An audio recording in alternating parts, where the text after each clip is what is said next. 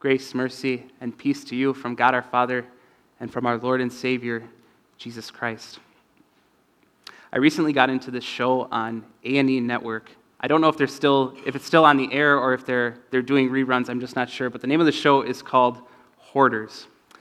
Now, in a 60-minute episode of Hoarders, we are introduced to two Americans who have serious and extreme hoarding problems. To say that their homes are messy is kind of an understatement. There's so much clutter that you can't even see the floor. It takes gymnastics just to make your way into the next room. Now, the goal of this show is to help these individuals reclaim their lives from the unhealthy, unsafe, unsanitary sanctuaries that they've built around themselves.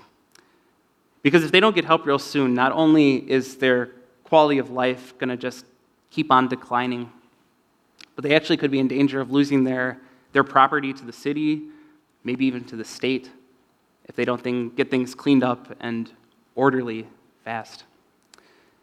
So one thing I've observed by watching this is that to a hoarder, everything has value. So the workers are there and they're trying to help clean up, and they go to throw away that fast food bag that's 8 months old. Well, don't throw that out. Or that one lawn chair sitting out front that has a broken leg and it's really not good for much anymore. Well, that's not junk. It's a perfectly good chair. I'm going to get it fixed up. I'm going to use it someday. A hoarder would much rather sleep on top of a literal mountain of clothing than bear the thought of parting with one single garment. Everything has value. There is no reasoning with a hoarder. They must have and keep it all. So if Hoarders and if A&E Network existed 2 millennia ago, we might have a compelling case for an episode in these two individuals here. Two people who are insanely committed to what they possess. A shepherd has one sheep who wanders off. He has 100 others, so we might think to ourselves, big deal. And he's still got 99, and besides, that's what sheep are known to go and do anyways. A woman misplaces a coin, and it stings her heart so greatly that she cannot rest until it's found. These people, they search, they find, and they rejoice because they care about what's theirs. Now, in these words from Luke 15 this morning, our Savior hides himself. We see Jesus in these two individuals that are described in this story. But really, this story has nothing to do with sheep or coins at all when you think about it. It's about souls. Every single soul is precious to our Lord and Savior. Jesus spent time around the tax collectors and the sinners. He tells us this story, and he plays the role of the reckless shepherd and the anxious woman because he cares. And as we spend some time with these words this morning, we want this to stir us in the same way, to care. To put away any of our preconceived notions, our biases, our stereotypes towards others, and to simply show love, care, and concern for all of the souls that Jesus died to save. So this wouldn't be the first time that the Pharisees were being kind of a thorn in Jesus' side. It seems like all throughout the Gospels, Jesus is constantly fighting a battle with the Pharisees and the teachers of the law who are trying to poke holes in his teachings. And this also wouldn't be the first time that Jesus was criticized for who his choice and company were. If you recall, when Matthew, the tax collector, was appointed to be one of the 12, Jesus was put under fire for keeping such unsavory company. Tax collectors, those crooked thieves, and all those other people, those sinners with no morals, no regard for the law. Jesus, why are you sitting here and eating with them? Well, let me tell you why, Jesus says. And what unfolds next is a parable, a story with intent, taking some of the most profound truths of the kingdom of heaven and breaking them down into terms that even a small child could understand. Why am I here with these people? It's just like a shepherd with all of his sheep or a woman with her coins. But we'll come to see again, this ain't about sheep or coins at all. Jesus puts this audience of his in the driver's seat. So put yourself in these shoes. You are a shepherd over a flock of 100 sheep. Now at the time, that would have been considered quite a large flock. You might be considered rich even among shepherds to be in charge of something that size. And so Jesus poses the question, suppose one of you has 100 sheep and loses one of them. What do you do? Well, probably the first thing you would do is being a planner and thinking is that you would determine a course of action. Consider all of the factors at play. How far away did this one sheep wander? If he's a couple hundred yards away, I can see him, he's right over there. Yeah, I'll go fetch him real quick, it's not a big deal. But if we're talking searching the countryside high and low, scrounging for miles, that's kind of overkill, don't you think? For the sake of just one. Another thing I have to consider too as a shepherd is, what do I do with these other 99? Now, sheep are a defenseless animal, so I might go out, I might search all day and find this one, but then these other 99 could get decimated in the wilderness by a predator if they're left unattended. So it's things like these that a shepherd would have to consider before going out and taking action. Here's what's interesting, though, about Jesus' words. He speaks as if this isn't even a decision to weigh. That what anyone ought to do is not think about it, weigh the pros and cons, but this is just how you act. Here's what he says. Doesn't he leave the 99 in the open country and go after the one lost sheep until he finds it? Because in Jesus' mind, if you're a shepherd, this is what you do. You're entrusted to this entire flock, and that's what taking care of the entire flock entails. Now, to us, this might seem a bit radical. Maybe we'd even use the term reckless. But to Jesus, this isn't radical or reckless at all. To him, it's caring. The shepherd cares about every single one of his sheep. And then to put it a little differently, Jesus also gives us another side of the story. Suppose a woman has 10 silver coins and misplaces one of them. So in here it is said that she had 10 drachma coins, one has gone missing. Now in those times, 1 drachma had the value of a standard day's wages. So it's a notable sum of money. There might be some who are well off that if they misplace it, it's negligible. But for many, this is simply too large of a sum to let go unnoticed. And again, how does Jesus speak about this mission? He speaks as if the course of action is already laid out, that there's nothing to think about. What does she do? Doesn't she light a lamp? Doesn't she sweep the house? Doesn't she search carefully until she finds it? Searching every last crack and corner and crevice is what she does because she too cares about it. She wants that coin back. There's really something profound in this parable, I think, and it's the emotion, the reactions that we see once these items are finally returned to their owners. It's kind of strange. So here's what I mean. So when he finds it, when the shepherd finds the sheep, he joyfully puts it on his shoulders and goes home. Nothing really out of the ordinary there. But here's where it kind of takes a turn. So then he calls his friends and neighbors together and says, "Rejoice with me, I have found my lost sheep." And then when she finds it, so when she finds the coin, she calls her friends and neighbors together and says, "Rejoice with me, I have found my lost coin." So on a good week, I will misplace my keys at least 3 times. And so I think I'm experienced in this art of losing and finding, and you can probably relate to, your wallet, your phone, your keys, your ID, whatever it is, misplacing it.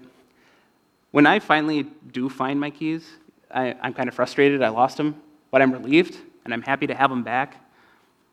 But I'm not really moved to go door to door and talk to my neighbors and scream excitement that I finally found this. I mean, for some of us, as we think about like the thought of going up and talking to our neighbor at the mailbox is enough to give us a little bit of anxiety, let alone to go and knock on their door and tell them what I just found. And even in this day and age now of social media where we post literally anything and everything on social, I just found my phone, I just found my keys. I don't know about you, but that probably won't make the cut for my next post. We just don't really do this. But don't tell that to these two. Their excitement, their joy, their enthusiasm was remarkable. And that is what transitions into the real point Jesus is trying to teach us throughout this whole story. That I tell you that in the same way, there will be more rejoicing in heaven over one sinner who repents than over 99 righteous persons who do not need to repent. And in the same way, I tell you, there is rejoicing in the presence of the angels of God over one sinner who repents.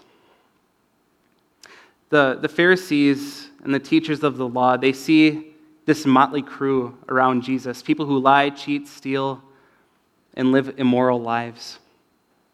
The Pharisees, they're the observers of the law.